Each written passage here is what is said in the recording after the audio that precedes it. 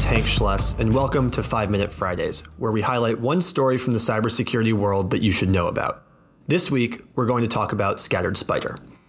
The cybercrime group Scattered Spider, also known as UNC 3944, was able to successfully target and gain access to the infrastructure of Caesars Entertainment in its latest campaign.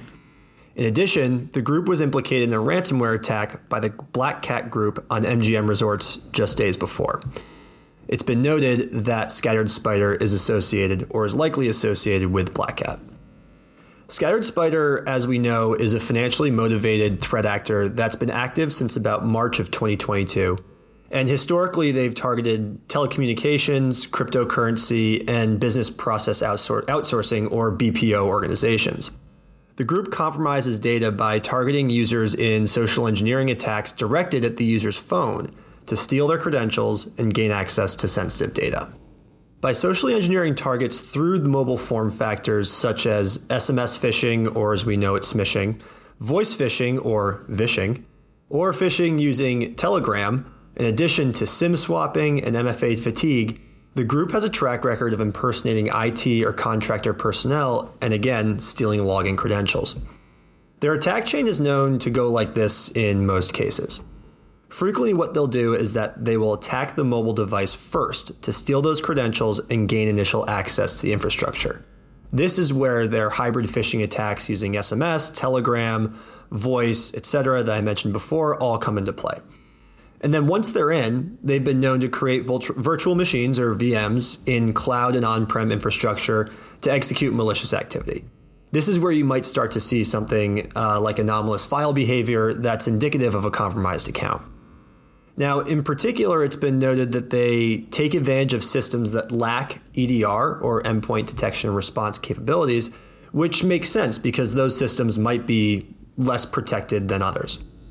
Its victims now span hundreds of organizations beyond those original industries in technology, hospitality, transportation, and entertainment.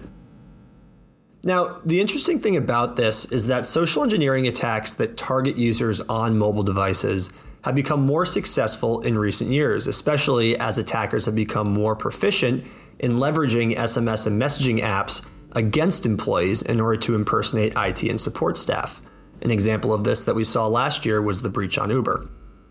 In addition, iOS and Android devices are relied upon as the second form of authentication for MFA solutions, despite the fact that users are more susceptible to social engineering when using them.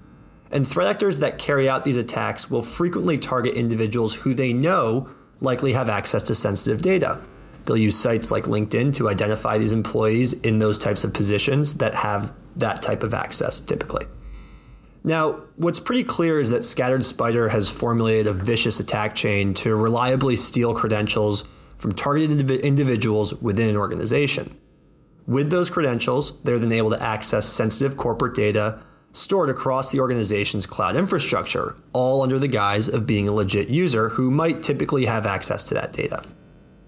The interesting thing that we'll close with here is that their attack chain is exemplary of the critical role that mobile devices now play in any organization's data security strategy. And we're likely to see a spike in copycats as Scattered Spider's successful attacks become more well known.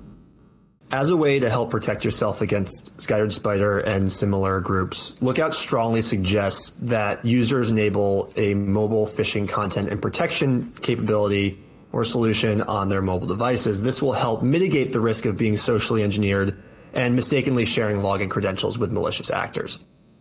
In addition, having proper user and entity behavior analytics or UEBA policies will help admins detect anomalous login activities such as an irregular location or maybe multiple attempts, and anomalous data activities such as large data transfers or copies. These activities could all be indicative of an attacker using stolen credentials to access and handle corporate data.